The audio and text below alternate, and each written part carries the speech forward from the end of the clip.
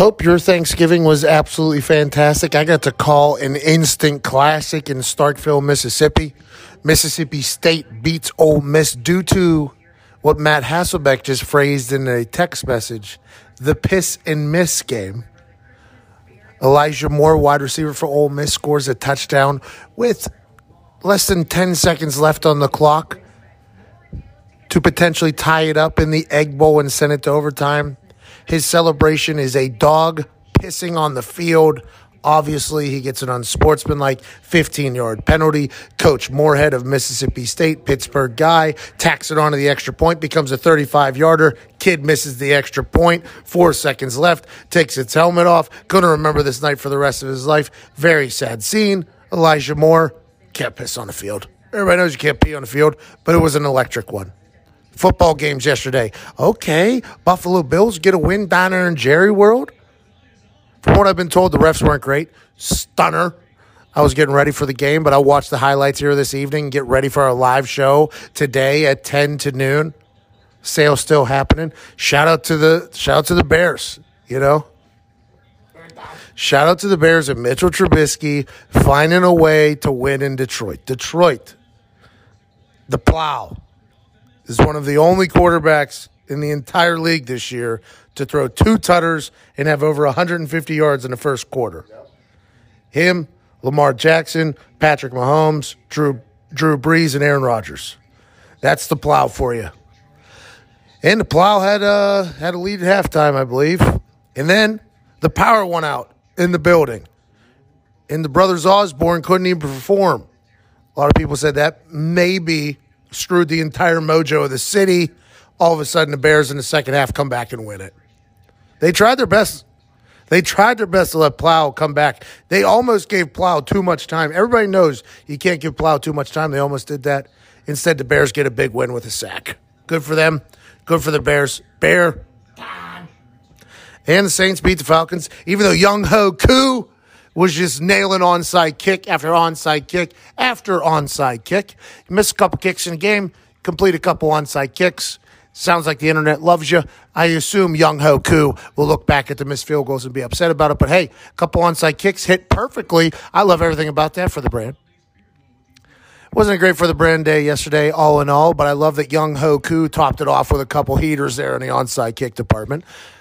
We got a good one for you today. This show is brought to you by SeatGeek, our presenting sponsor, the greatest ticket buying platform on planet Earth and the moon. If you're going to buy tickets to a sporting event, a concert, comedy, maybe a musician, you need to go to SeatGeek. If it's a live event, you have to go to SeatGeek to buy your tickets because they scan all the other ticket buying platforms to make sure you're getting the best bang for your buck. The best ticket available at the best price available is available for you. The best human on earth because you're shopping with SeatGeek. And right now, use promo code PAT. You get $10 off your first order. Wow, that's crazy. I know, but wait till you hear this shit. Use promo code McAfee, $20 off your first order. That's insane. You're alive, but are you living? Go live and experience something live. Perfect Christmas gift or Hanukkah gift or Kwanzaa gift or whatever the fuck else you celebrate. Ladies and gentlemen, good shit coming. Joining us now is a man who's been on the show before and has been electric. A man who is a part of a defense that has been absolutely dominant. A two-time Super Bowl champion. Looks like he has a very fresh fade with a fresh beard, and I think I heard a baby. Ladies and gentlemen, Kyle Van Noy. There we go. I like it, baby. Thanks for letting me in. It's Daddy Daycare today. So I got my son. We're hanging out. It's Tuesday, so it's the off day. We're vibing. What is the your son's name? Trey Legend. I love that name. That is one of my favorite names I've ever heard in my entire life. I might change. I want to name my kid Midas or Maximus or Doctor or a lot of things. Yeah, you speak it into existence, Pat. You're on the right track. Dr. Legend McAfee would be a hell of a name, Mr. Van Noy. Okay, let's talk about your Patriots team. You guys have been dominant on the defensive side of the ball and special teams. The offense is still finding their groove. What has been the message inside the locker room? Is it just win however we need to win? Or is the defense like, we know that the offense hasn't found it yet. They will at some point. Let's just keep doing our thing. Yeah, I think you said it right there. It's find a way to win. It doesn't matter. In our organization, we believe that at the end of the day, stats don't really matter. All that matters is a W in that column. And that's what we strive for each and every week. Offense is getting better each and every week. The defense is holding strong. The special teams is holding strong. We know Tom Brady's the GOAT. We know he's going to get those guys going. We're just going to continue to keep doing our part. I mean, anytime you have guys like Hightower, Jamie Collins, myself, and then our boy who's the best corner in the league, Stephon Gilmore, who's playing out of his mind, we're blessed to be in the position we're in, and we hope to continue that path to greatness. He had more receptions than Amari Cooper this past weekend. It was the mindset. Now, granted, the Patriots had Revis in the past too, where it was the same thing. Like, hey, we'll just let him take care of a guy. Is the mindset like Stephon Gilmore is going to eliminate their best guy? We just know that. I don't know. Every week, I just put an X through that receiver. Or I shouldn't say an X. I just put a lock around him now. Gilly Lockett, man, he's playing really well. And, anytime you have a player like that who doesn't speak, it's insane. But I feel like I get the most out of him. He definitely talks a lot to me, so that's good. But I'm happy he's on our team. He's playing really, really damn good football. I mean, dang good football. You can say damn. You just can't say the shoot. The shoot. The shoot one. By the way, the FCC rules make zero sense to me. It makes no sense to me. 2019, you can't say oots. Also, things that don't make sense to me is Matthew Slater. That guy somehow is around the ball at all times when it comes to special teams. What's he like in that locker room? Great leader, an even better person. To me, I think he deserves a golden jacket. I call him Gold Jacket. He does. I respect that. I think he's one of the best teammates, leaders there are in the NFL. I mean, his charisma and his willing to sacrifice for the greater good of the team each and every week is amazing. You should see his speeches. They're pretty epic. They're up there with yours. When's he do them? When's he do them? After the game in the locker room?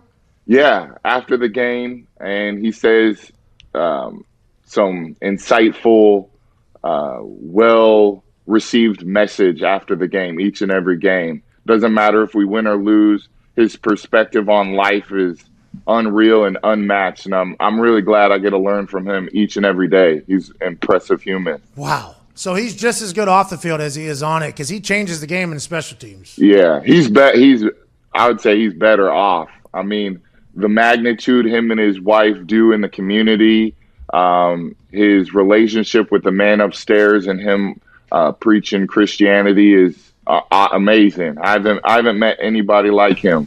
Really good human. Pretty big season for him coming up, by the way. A birthday around the corner for the old Jesus. Pretty big day.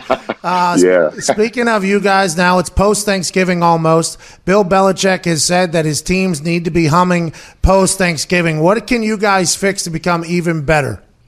He goes, well, football after Thanksgiving is real football. That's my best Bill impression, but that sounds about right. Hey, he's been good on this NFL all-time team. I've only seen a couple clips with him. I haven't got a chance to watch the entire thing. He's hosting a show on NFL Network. Do you guys watch that?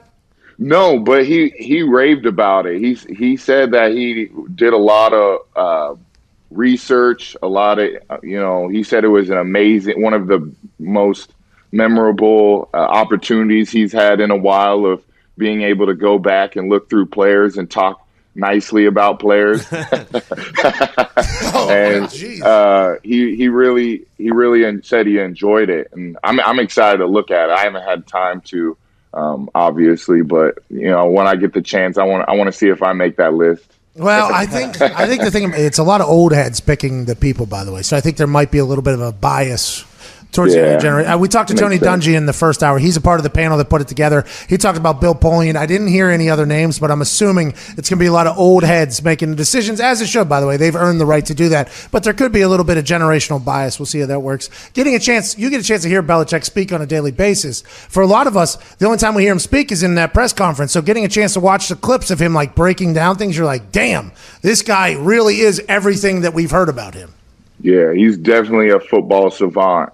Anytime he's teaching, I'm definitely listening and taking notes. I mean, hopefully I can get my Pop Warner team when I'm done playing ready to roll. Fundamental football, they're going to get right. And, I'm going to be saying a lot of the things Bill says. And, it sticks in your head, especially I think on the last episode when I was on with you, you're out in the middle of the game and you're sitting out there like, damn. He just went over that 2 days ago, and it's happening in the game. And, it's a blessing to play for him and learn from him. And I'm just excited to continue this path to where we're going and where we want to be. Yeah, I could fathom that you guys feel that the train's starting to roll, especially with how dominant the defense has been. It's like in the Do Your Job segment where they talked about that 2-point conversion, where he talked about it like a month beforehand. He was like, hey, let's get some work on 2-point conversions. We might need it at some point. Oh, to win the Super Bowl is when actually we need that. It makes no sense crazy to me. It makes no sense. Have you ever met that Ernie Adams guy? Is that his name? Yeah, Ernie, boy. Mr. RoboCop. He always got them big old glasses. Looking fire, boy. He's always looking fire on the sideline whenever you see him. Doesn't say much, but man, is he just full of knowledge. Yeah. I mean, he knows every rule, every situation, and he teaches. If you go up to him, he'll spit. To some people, to the normal person, it sounds like Spanish if you don't speak Spanish. But if you're a football guy and your football IQ's up there, he'll break it down to where it's football 101, and he's a really good teacher. I'm glad I get to chit chat with him each and every day. He definitely has helped me out with a lot of situations. Okay, has Ernie Adams seen anything like Lamar Jackson? Last night, I don't know if you got a chance to watch. Yeah. Last night. He's balling, bro. Balling. And you guys obviously had a little bit of a struggle with him. He's an anomaly right now that has been different than anything I think I've ever seen in the league. Yeah. Why is that? I think he's bringing a whole different swag to football. I mean, you can see him. I love his attitude. I mean, after the little dances. Yeah. I mean, from little things like when I think they had a false start penalty, he threw the ball in the dirt because he's chasing greatness, and as a player I respect that because you want that on the other side. When I line up, I want to beat you, and he's trying to do the same, and I love that intensity he brings. He's bringing a whole different feel to the NFL, and I'm happy for him. He's giving kids a chance. Yeah, I think it's awesome. I think that conversation he had with Harbaugh on the sideline was something that's going to be accurate for a long time. He said, how many kids are going to wear the number 8 and play quarterback because of you going forward? He's completely changed the game. Now, a human that has changed the game is obviously Bill Belichick. Now, you guys didn't have success with him against him the first time. I said, let's assume if any coach will be able to figure something out after playing somebody one time, going forward the next time they potentially run into him, it's going to be Bill Belichick. What is something that you don't have to give away anything. I'm sure you guys haven't even talked about it yet. But what is something that he exposes in a defense that nobody thinks about until it's game time? Is it how fast he is? You can't tell how fast he is on film? Or what exactly is it? Well, it's just guarding an extra person. He's an extra, he's not only a good quarterback, but he's an extra running back in the run game. And it's hard to account for that because that's an extra person. So, when they're running that speed option with an extra puller and a fullback out, so you have to defend that. Plus, he can keep it or pitch it. It's a tough deal, and you got to be on your A game. And unfortunately, we weren't that night, and hopefully we'll be the next time if we see them down the road. But I'm going to say the Bill Belichick answer: we're focused on the Texans, baby. Okay, you're focused on the Texans. Your game against the Cowboys was the highest rated game since 2007 the NFL has had. I mean, what do you think about that? That's kind of crazy, right? Yeah, it's insane. I think that's what happens, though, when you have the Patriots, Bill Belichick, Tom Brady, Kyle Van Noy taking on America's team, Jerry Jones, which has been very hit or miss all year. I think that's why people were intrigued by it. Yeah, we're the nightmare now. America's nightmare, baby. Hey, there was a couple phantom tripping calls there that you guys will definitely take to the bank and not care about, but the NFL had to apologize for. Yeah, but there was also holding calls too. So.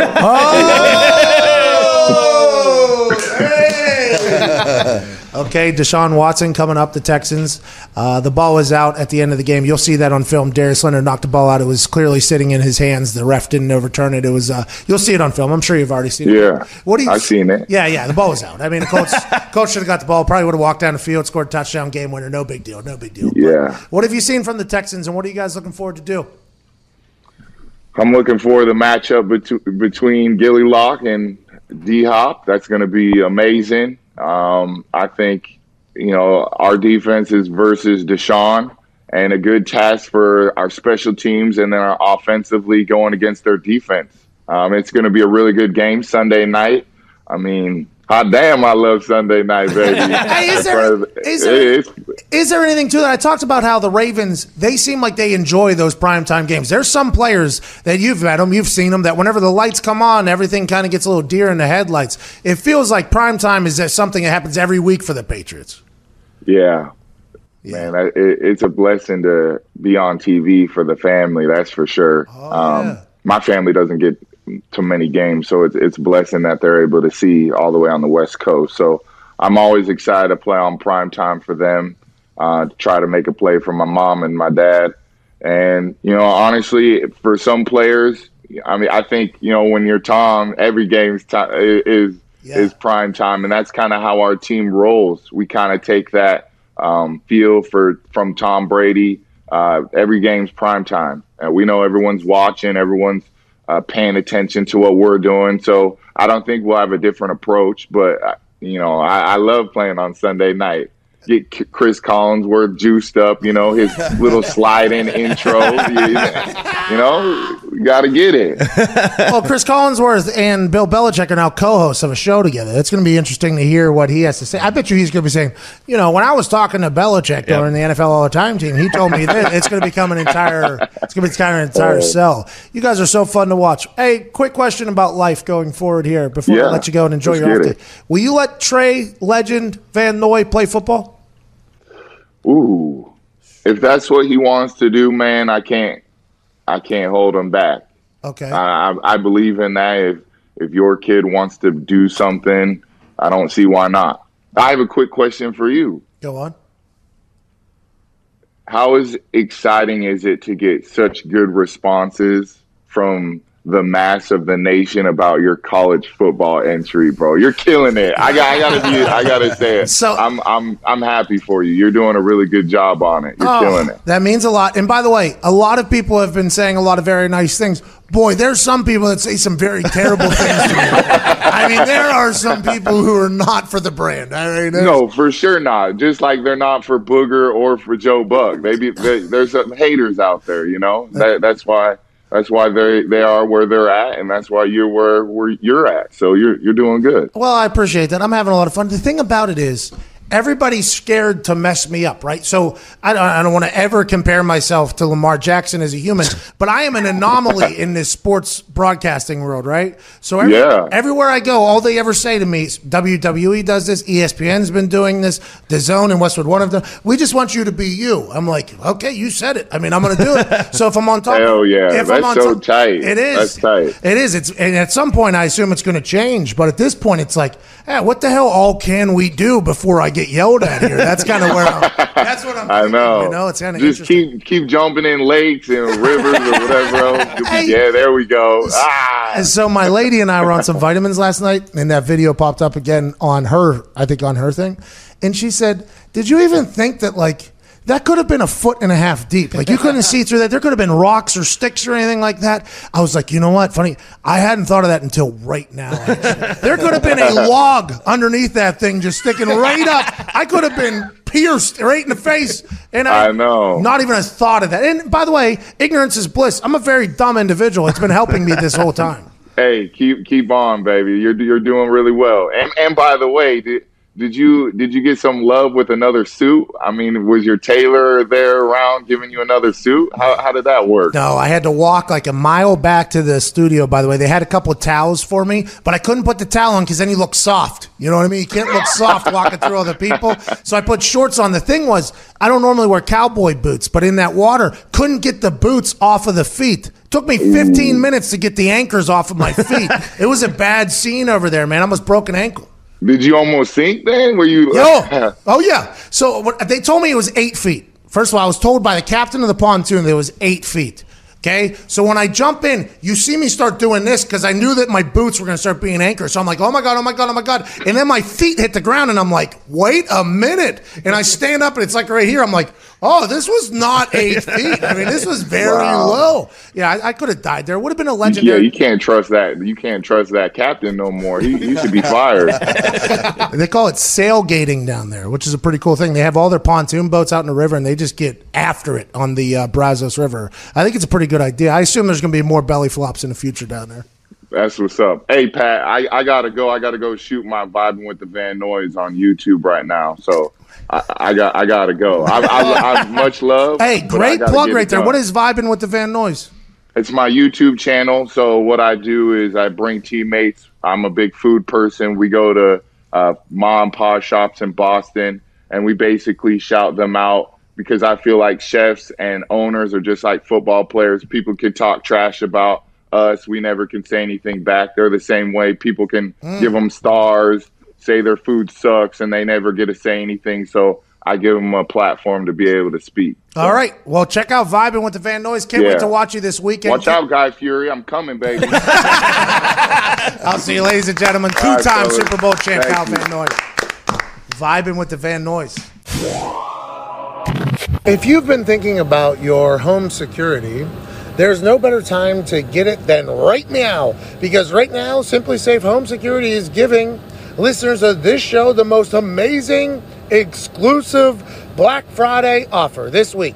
Simply Safe is offering listeners of this show a huge exclusive deal for Black Friday. 25% off any new system plus a free HD security camera.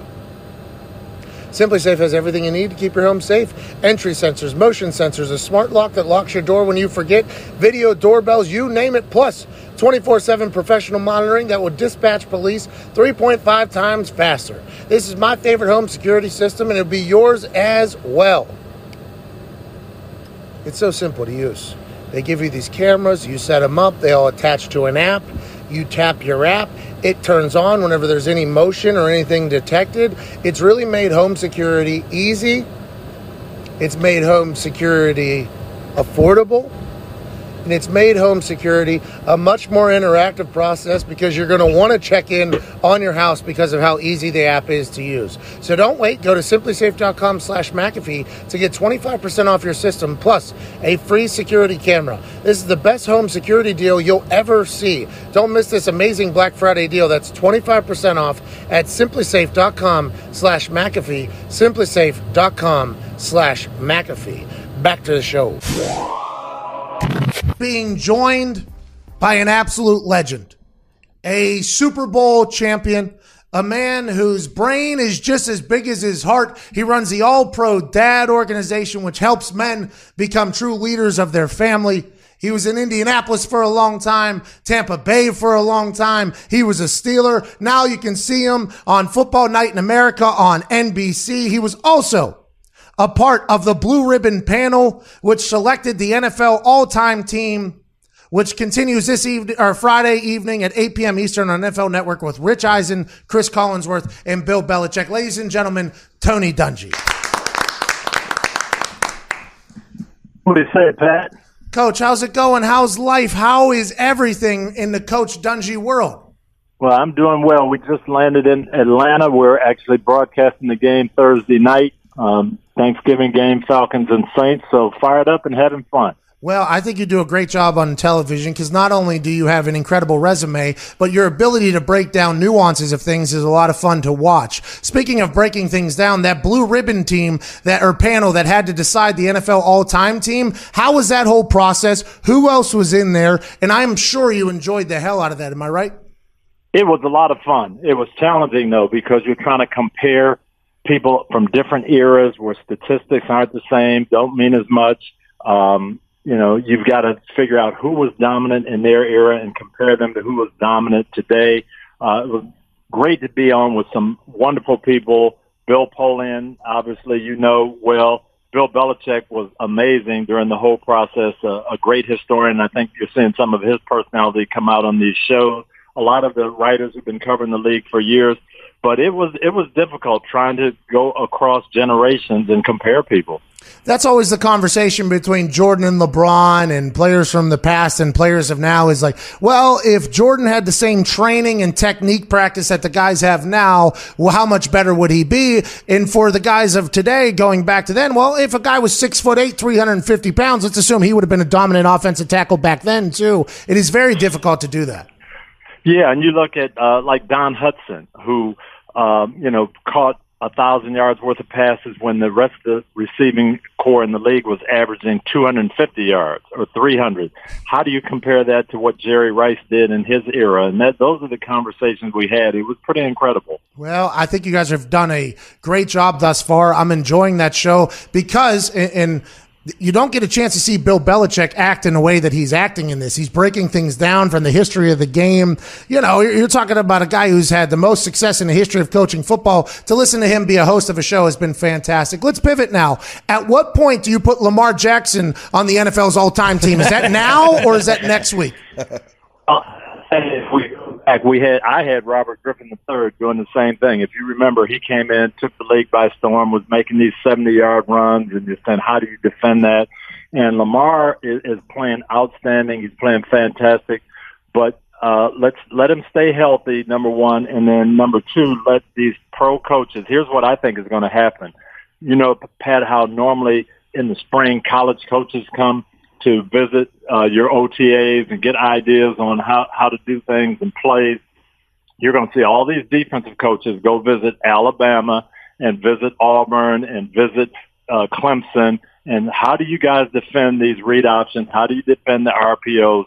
You're going to see a different set of defenses next year because the Ravens have taken everyone by surprise with this offense. That is what happened to RG3 and what happened to the Wildcat. But I assume Michael Vick had a long run there of success. How do you stop something that is almost very difficult to prepare for? Because it feels like Lamar Jackson can go off script. And when somebody goes off script and can make a lot of plays, that's hard to prepare for, right? Because you're training and practicing for if this, then this. But with Lamar, it's a complete different animal. Am I wrong there?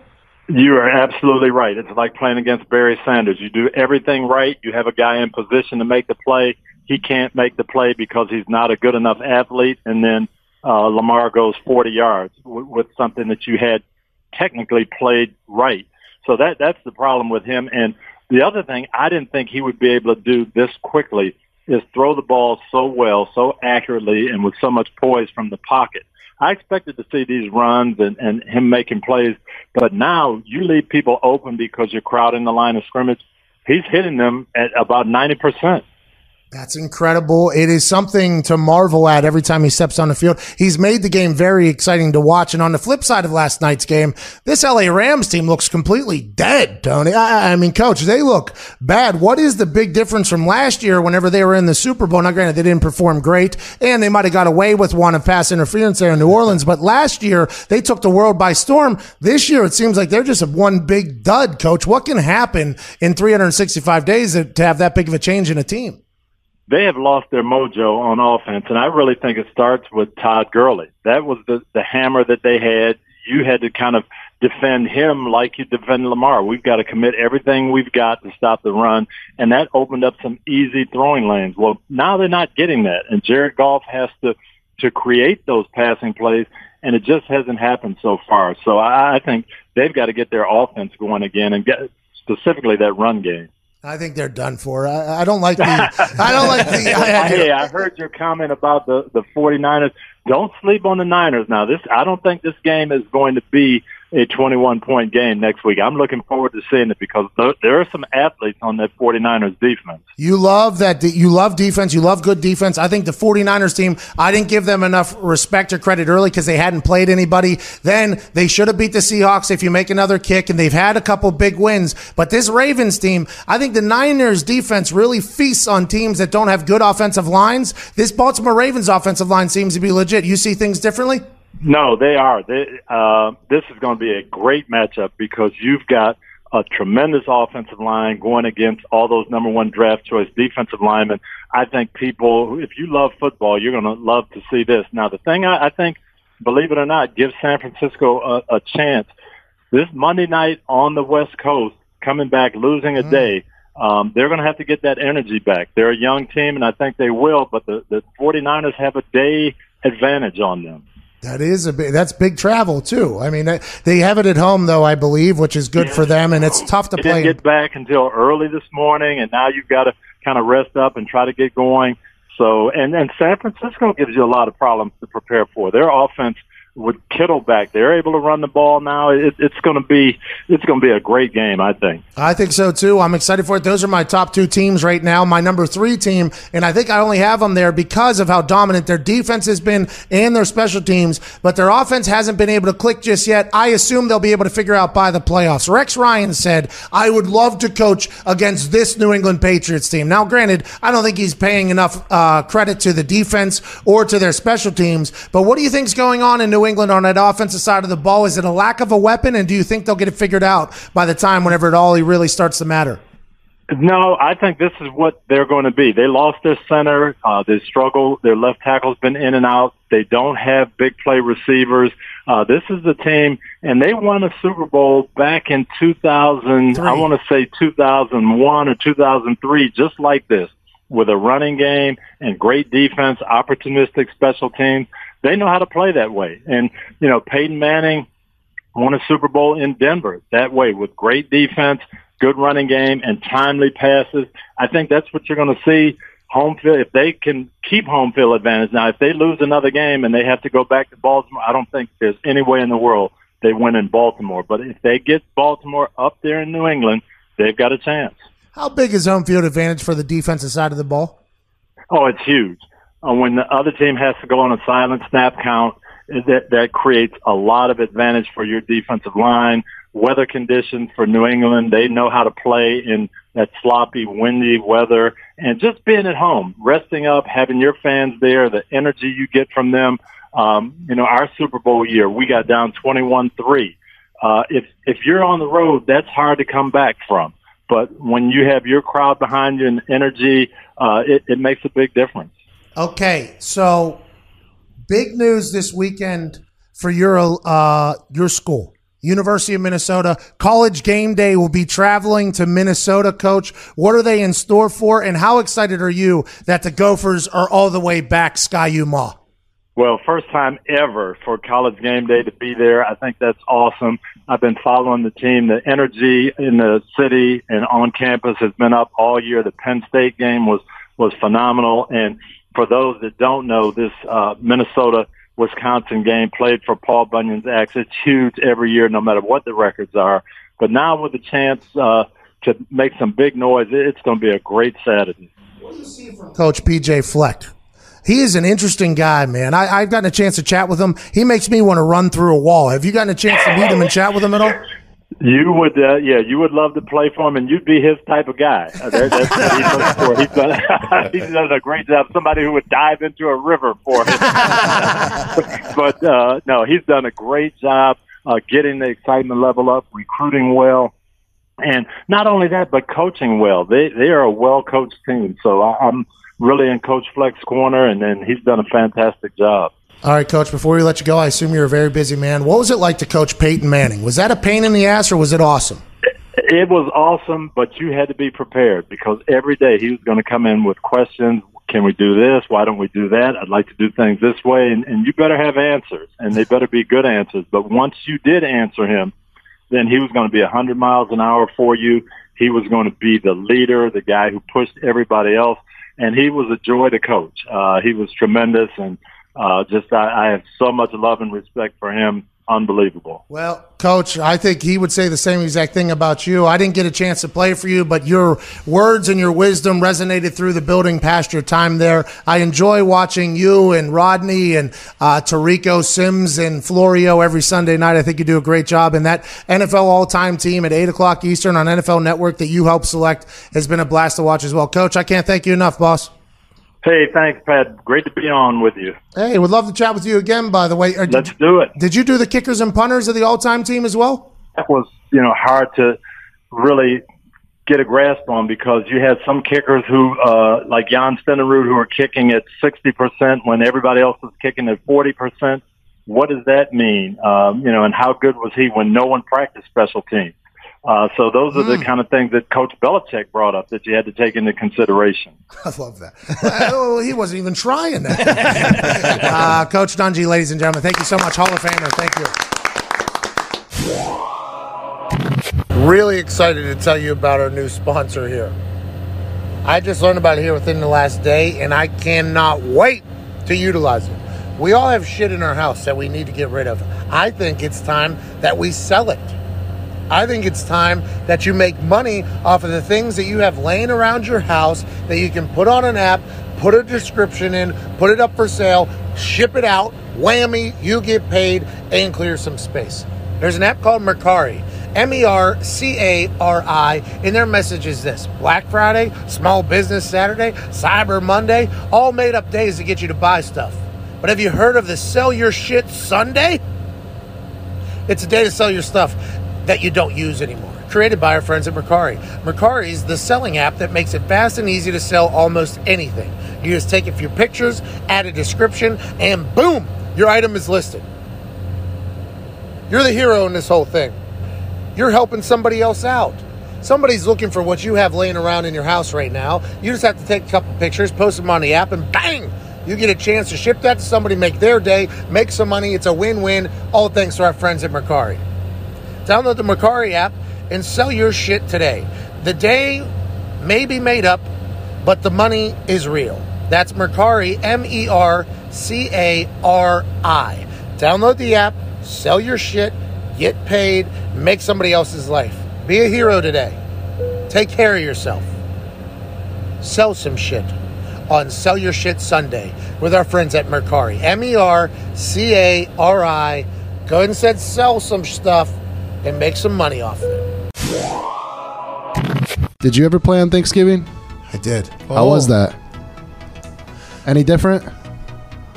It's a short week playing against the Pittsburgh Steelers, playing against a hometown team. Biggest turkey bowl in the history of turkey bowls, primetime television in Indianapolis, Indiana. That morning we have a walkthrough with our special teams coach. Had a couple practices the day before. It's a short week. You don't get to work on much. On a piece of paper that was ratted and tatted and torn apart, he starts drawing X's and O's about a fake that he wants to run tonight because he saw something on film. Tom McMahon says, Eric Swope, you're here. You're going to run a drag route across. You're going to release Clayton Geathers. You're the PP. You're going to run a wheel route on the backside. Pat, you either throw it to Swope if he's open, or if not, you close your eyes and throw it as far as you can back here for the wheel route of Clayton Geathers rolling out of the backfield. I was like, sounds good. Never in a million years would have thought that a fake that was drawn up day of the game would get called, because fakes don't ever get called anyways. I get into warm-ups. I start slinging the rock around in warm-ups like I do every single week. I used to play catch with a lot of people. Like to showcase the arm a little bit just so the other team has to fear it a little bit so they don't bring as much pressure on the punt. Chuck Pagano comes up to me while he sees me slinging. He goes, throwing pretty good today? I was like, oh, yeah. Every day, Chuck. And he goes, okay, good. I like what Tom just showed me. And I was like, oh, my. Are we going to run this thing? Then we get out there. The first one, we're backed up. Got to punt it. Antonio Brown's returning. Damn it. Fair catch. Next one, we go out there. 4th and 6 in the Pooch territory.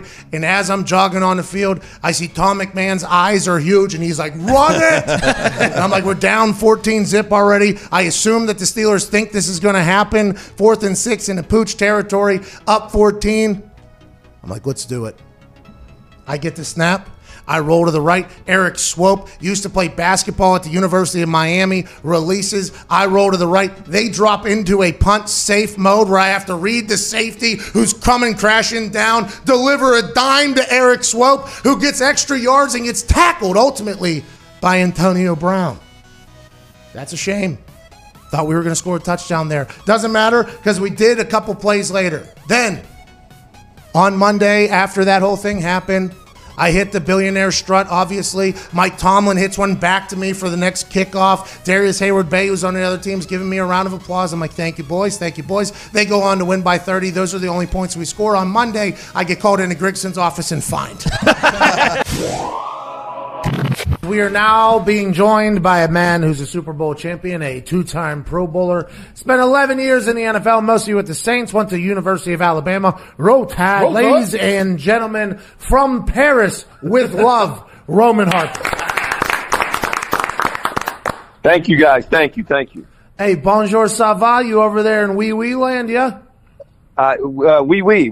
Bonjour. What are you doing? Stopping by the Louvre, taking some pictures with that thing you're not allowed to take pictures with? Yeah, I actually did well, you have to have the flash off. That's the big thing. You somehow or another, the flash messes up the painting. I don't really get that, but whatever. Yeah, it's been pretty cool. I also noticed something. My neighbor in North Carolina, actually, they're in Paris as well, and she pointed something out to me that I had no idea. French men have very narrow shoulders. So now I can't stop looking at everybody and looking at how narrow everybody's shoulders are around here. It's so true. You got some thin dudes ready to quit in war at any given moment. All right, I try to bring up war because I know they are like defeated at war.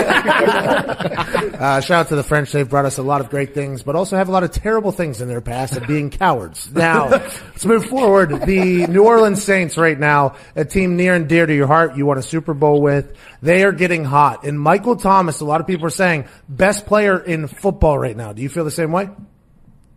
It's really hard to argue against it because everybody knows he's going to get the ball, and he still finds a way to get 10 catches every game. Like, somehow or another, he's still getting 10 to 12, 13 catches, 140, 100 and some yards every game, week in, week out. And he's facing the best defensive guys that they have. They're double teaming. They're doing whatever it is. And Sean Payton, Drew Brees, and those guys are finding different ways to get creative to get Michael Thomas the ball. And this guy is a beast on the field. He plays hard.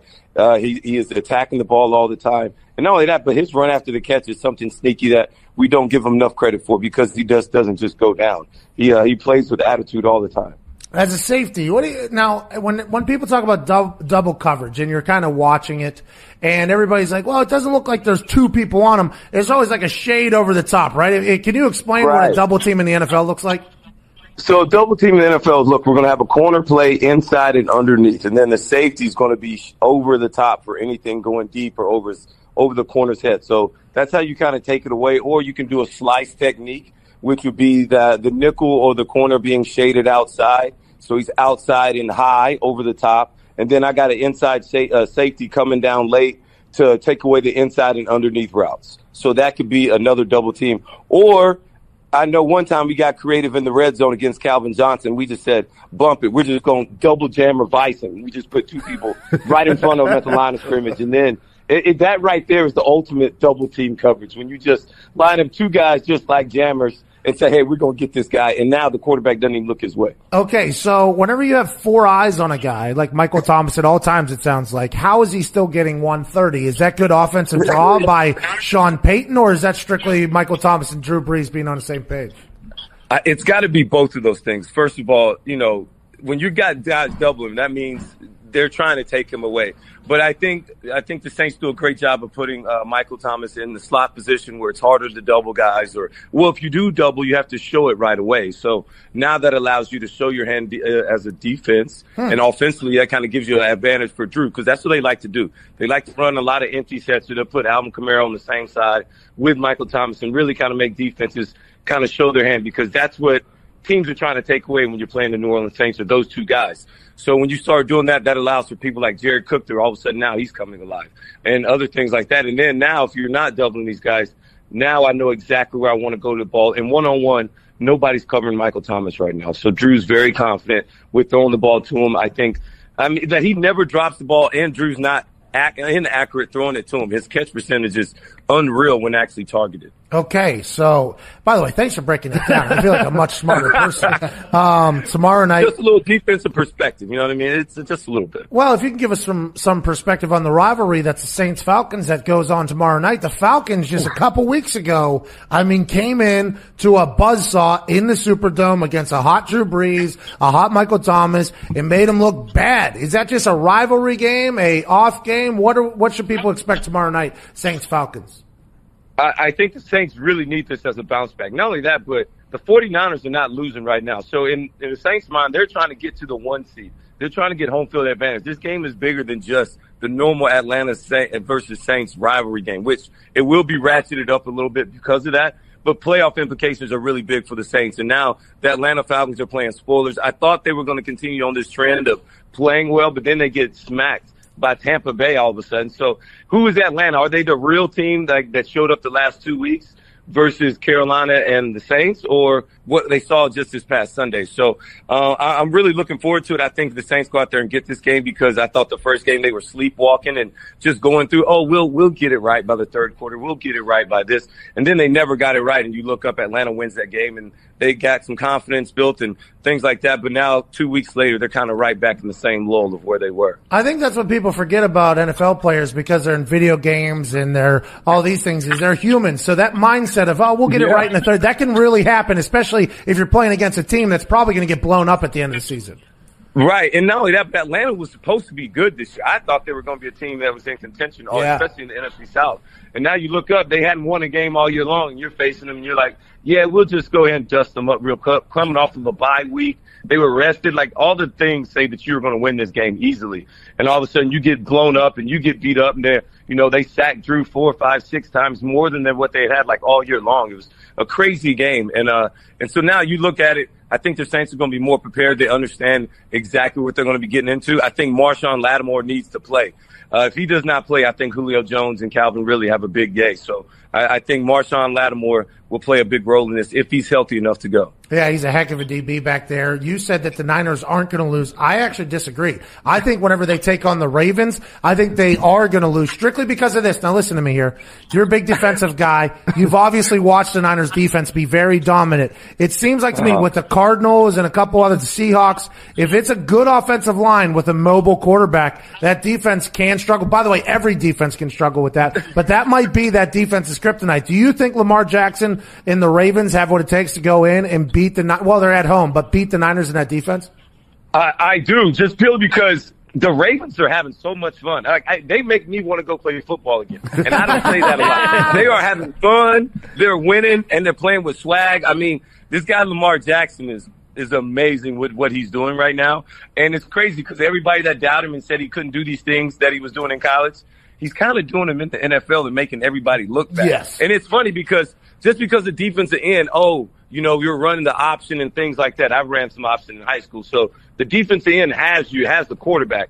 But when the quarterback is somebody, the best athlete on the field, it's a problem because the DN is not the best athlete. So you get him in space against a guy like Lamar Jackson, he doesn't even stand a chance. And then next thing you know, he's on to the second level, third level, and he's running by linebackers and safeties. So it's just a really hard problem to deal with. Not only that, but it's like preparing against Navy, right? Like, it's an offense that you don't see every week defensively. So you're not used to seeing these, having 3 tight end sets or running game that's straight downhill. You see so much more of like spread out and offenses doing now, more 11 personnel, where Baltimore is going back to old school and things that you're not used to seeing or preparing for defensively makes it so hard to get a good grasp of that in just 1 week. That's such an interesting thought because Bill Belichick was born and raised in the Navy football program. That's his dad coached there for 40 years, and even he had problems with Lamar Jackson. I'll be excited to see if anybody can stump him. You mentioned college. Let's talk about college. Do you still follow college football, Roll Tide, and all that stuff? I mean, that's the only ball I really follow. I mean, the NFL, NFL teams ain't paying my house note no more, so I don't care about it. Roll Tide, baby. Roll Tide. Okay. They're currently sitting outside at number 5 looking in at the college football playoff, but a lot can happen in the SEC. How do you feel about Ohio State being ranked 1 over LSU, Clemson 3, Georgia 4 right now with Bama sitting at 5? I think Ohio State's been the best team in college football. I agree. And just when you look at their body of work, look, this guy Justin Fields is off the chain. He's got a big arm. He's a problem. I don't know. Look, Alabama, we don't want to face them for real. Our defense isn't good. So I'm a little nervous, and we don't have to it's a lot of different shaky things. I'm kind of nervous. And as an Alabama fan, I don't know if I can deal with another loss. Like, the trollers are real out there. And so I might just be happy with going to a bowl game and just winning my bowl game. You know what I mean? Like, it's okay. We don't get enough credit for winning your last game of the year. Like, that's a big deal in college football. So I think LSU has beat the best amount of teams, like the best teams in the NCAA this year, but their defense is what's going to separate them versus Ohio State, who I think that guy Chase Young can go out there and win you a game himself. Right now, Clemson's really playing well. I think they're on the way up right now. They're playing they're trending in the right direction. And then you got Georgia at 4, but I think LSU will beat Georgia, and then that probably will put us back in. And Oregon losing the other week really helped too, because now they got out the way too, which, you know, that's another thing. I don't think people understand, like, winning in college is so hard to do week in and week out because you're dealing with 18, 19-year-old kids. Mm-hmm. Somebody might have broken up with their girlfriend. Somebody might be emotional about this. Like, things happen when you're 18, 19 years old.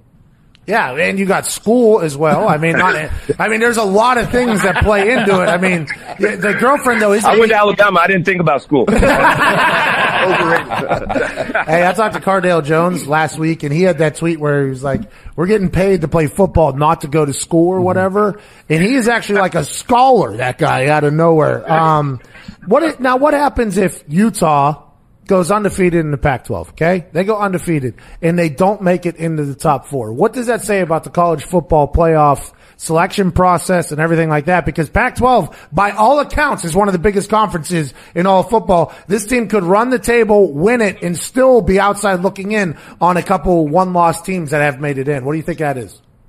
Well, I think the biggest thing is you have to win to get in. Like, you can't lose games in the Pac-12. Like, you just can't do it.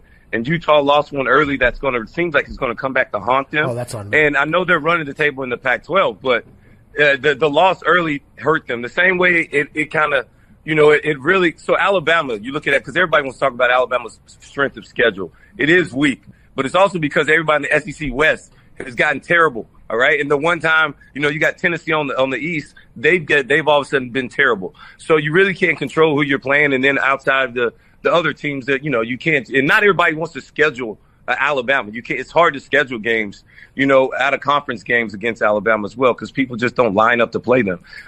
So you do this, so you look at the count of, like, the loss was to who. And right now, Alabama has the best loss of all the one-loss teams when it's coming from LSU. So that's why I think they get the nod. But I do understand the argument, because you want champions into the whole system. And it's just bad because the Pac-12 football as a conference has gone down the last few years and has not got the credit that maybe they should deserve, or maybe they need to continue to play up. Like, would the same issue be happening if we had USC in the same conversation? No. That's exactly what I'm saying. So I think Los Angeles, that's why. That's because it's Los Angeles. I think everybody knows that. You know what I mean? I think that is exactly what it is. It's tradition and everything like that. Now, the interesting thing to me will be if Minnesota goes on to win the Big Ten championship and beats Ohio State. Ohio State has one loss in the championship. Does Ohio State drop out of the top 4 all of a sudden? Does Minnesota jump in? Georgia lost to South Carolina, almost lost to Kentucky. They're in. I mean, what is there's so much subjective conversation that has to happen. I think that's why they keep everybody but the Oregon AD anonymous. It's like a jury for a murder trial. You have no idea. Well, it's bad. Well, I think that's the best thing that happened to the Oregon AD was Oregon losing. So now he's not going to, like, get killed for, like, not putting his own team in or not standing up to make sure his own team gets in if they win the Pac-12. Now, look, you're right. That would be a cluster, you know what, if Ohio State loses. Because these teams, they need to get in. Like, these teams need to win. Clemson's another team. If they slip up somewhere, how could you not want to put Clemson in if they've been this good all year long? And now you got all this jumbled up group of these one-loss teams. How do you pick one in? Not only that, but Alabama without Tua Tagovailoa. And they said they would include injuries when it comes to all these things. So how do you not? So trust me, if I'm a playoff committee, I want these teams to stay undefeated so I can just slowly select my team and keep getting them in, and don't let these other teams get in. Like, it's just, hey, look, if you don't have an invite to the party, you can't complain about how the party wasn't fun. Oh no, I was just saying, like, if Georgia does beat LSU and then Minnesota does beat Ohio State, who knows what's going to happen? It's a complete nonsense. It has to go to 8 teams, 5 champions, 3 at large. Keep it moving. That's just the way it goes. Speaking of keep it moving, hey, good luck on the rest of your vacation over there. Check out those thin shoulders. Make sure you feel like a real alpha over there. And we can't thank you enough. You're incredible, man. Ladies and gentlemen, Thanks, Roman man. Harper. Appreciate it. I'd love to come back home, guys. Again, thank you guys. Cheers, Pat. Roll Tide, baby. Hey, roll tide. Merci beaucoup. Bonjour, ça va? Au revoir. Bonjour. Au revoir. See you later, man. The new college football playoff rankings. At the top of the rankings, there is a new team at the top of the mountain. The Ohio State Buckeyes are now officially the number 1 ranked college football team in the country.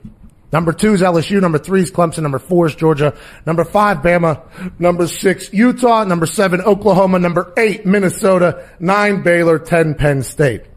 Now, let's go right back to the top with the Ohio State LSU. I've been saying now for, a week and a half. LSU gave up 614 yards to Ole Miss. It's a lot of yards. Oh, yeah.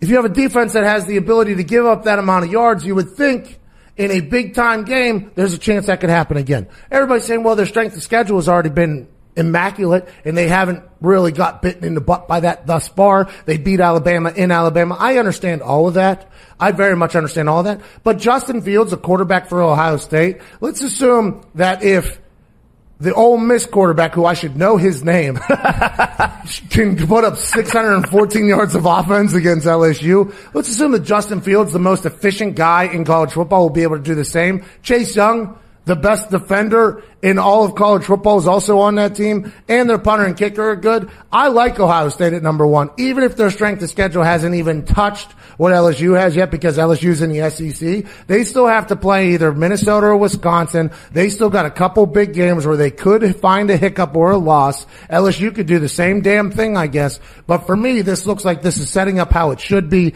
even though if you're a Clemson fan, you're sitting there like, hey, we are still the reigning champions. We have still yet to lose, and we are still getting hot and hotter and hotter. So as long as you're in there, it doesn't matter. But for me, I think they got it right with Ohio State at 1. Yeah, Ohio State offensively and defensively, there's no weakness to their team. And then if they beat Michigan and Wisconsin or Minnesota, those are 2 great wins. There's no way they're leaving number 1. No way. Well, they were number 1 at one point, and then they won by 50, and then they dropped to number 2, and it was like, well, what do you expect? LSU is Georgia in the championship, SEC championship, most likely, or yes. But I still don't think the win against Georgia versus wins against Michigan and Minnesota probably are going to put LSU above Ohio State. Well, the thing about it is, and Greeny said it this morning, that they don't want LSU and Alabama playing each other in the college football playoff. They would rather have that be the championship as opposed to the first round game, which is interesting to me. Would you rather have 2 SEC teams in the championship, or would you rather have them play in the first round?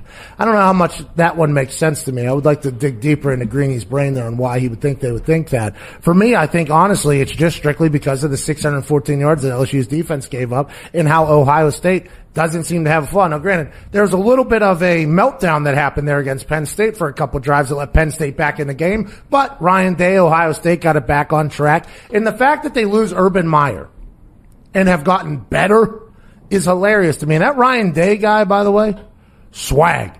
I heard him talking to the band and the fans like 2.5 hours before the game, and he was like, hey, we're going to kick their ass. Like, he is just like, he is a tell it how it is. I think his players will rally behind him. I assume Ohio State's got a guy for the next 10 years in Ryan Day. Good for him, good for them.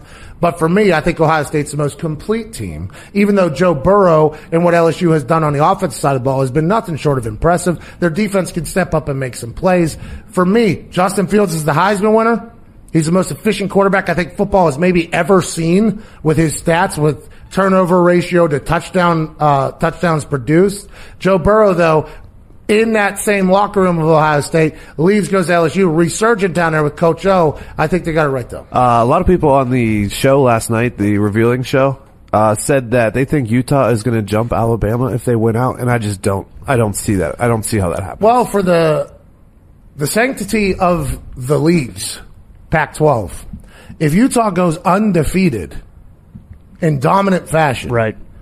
And College Football Playoff Committee says, well, we picked the best 4 teams with teams that have losses, with teams that do all these other things. You kind of bury the Pac-12 if you do that. Now, granted, I've gotten a chance to talk to a couple Pac-12 coaches how they feel like there is a bias against them anyways in this entire thing because they're on the left coast, because they play at night. But if you do that and Utah does go undefeated, and they do win out, and you don't let them in, you're basically telling the Pac-12, you guys might as well be the American Conference, you might as well be MAC, you have no chance of making it in. What's the purpose of them being in the Power 5? There is none. So I think that's why people are saying that potentially on television to generate that conversation. But for me, I think this is the wrong system. It's better than the BCS system, which is when the NCAA sold their right to name a champion.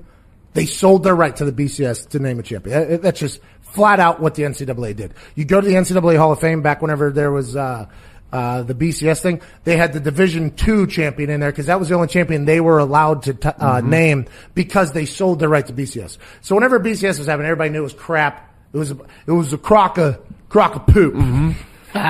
So this now is a little bit better, but I don't think we have gotten to perfection yet. I think you have to have an 8-team playoff. I just think you have to. All the champions, the Power 5, then 3 at larges. So then this Utah conversation is an even one because you're going to have a lot of upset people in the Pac-12. And not only are the coaches and players upset, let's talk about the fans of the Pac-12. What do I even care about these teams for if they got no chance to win the championship anyways? What are they going to do? Win the Rose Bowl? Awesome. The Rose Bowl means nothing. Yes, there's a lot of history and tradition to it, and it's cool to get the chance to play in the Rose Bowl. But if you're not in the playoff anymore, you might as well just call it a day. It's kind of a shame, to be honest with you.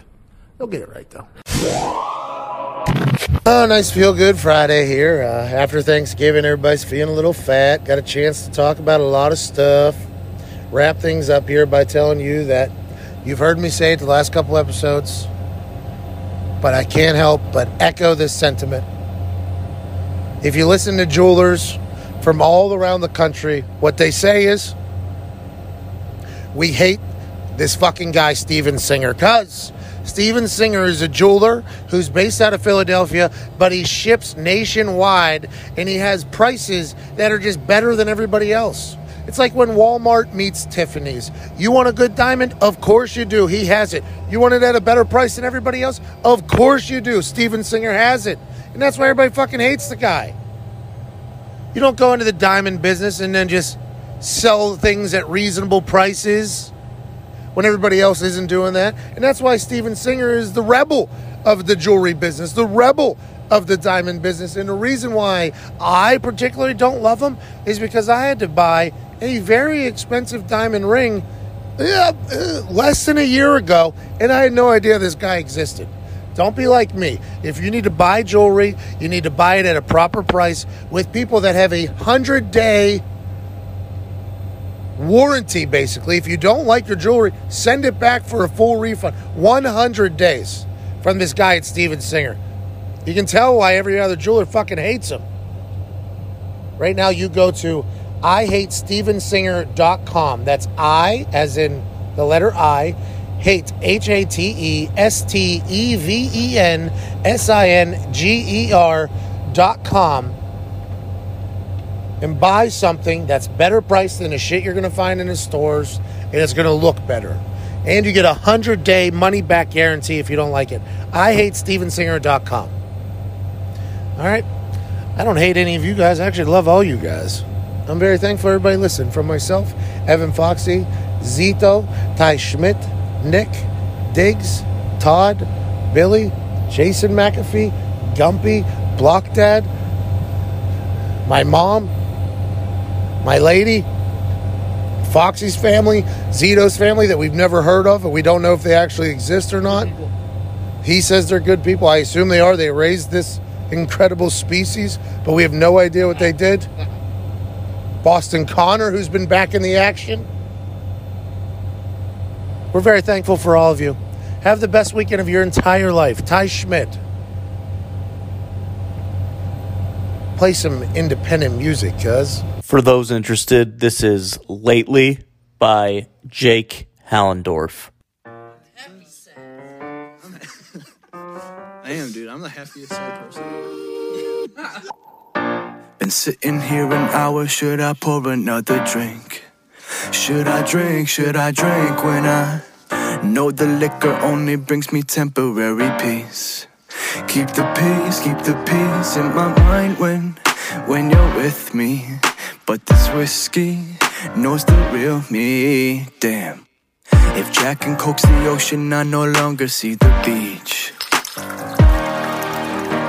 And in my mind I'm hoping you'll forgive me for what I've broken. I put my hands together, asking for another chance. 'Cause lately I've been sailing away from you. What I mean is, baby, I've been failing to see what's true. Oh, hey, yeah. But you know that I'll make it home, I'll make it on my own, yeah, yeah, yeah. Lately I've been sailing away from you. Yeah, I'm feeling like this boat gon' keep on rocking till we sink. Till we sink, tell me, is the one you love always the one that's meant to be? Meant to be, 'cause I'm tired of this standstill. And my sadness keeps my glass filled, yeah. The water starts to rise, but I got land under my feet. And in my mind I'm hoping you'll forgive me for what I've broken. I put my hands together, asking for another chance. 'Cause lately I've been sailing away from you. What I mean is, baby, I've been failing to see what's true. Oh, hey, yeah. But you know that I'll make it home, I'll make it on my own, yeah, yeah, yeah. Lately I've been sailing away from you. 'Cause lately I've been sailing away from you. What I mean is, baby, I've been failing to see what's true. Oh, hey, yeah.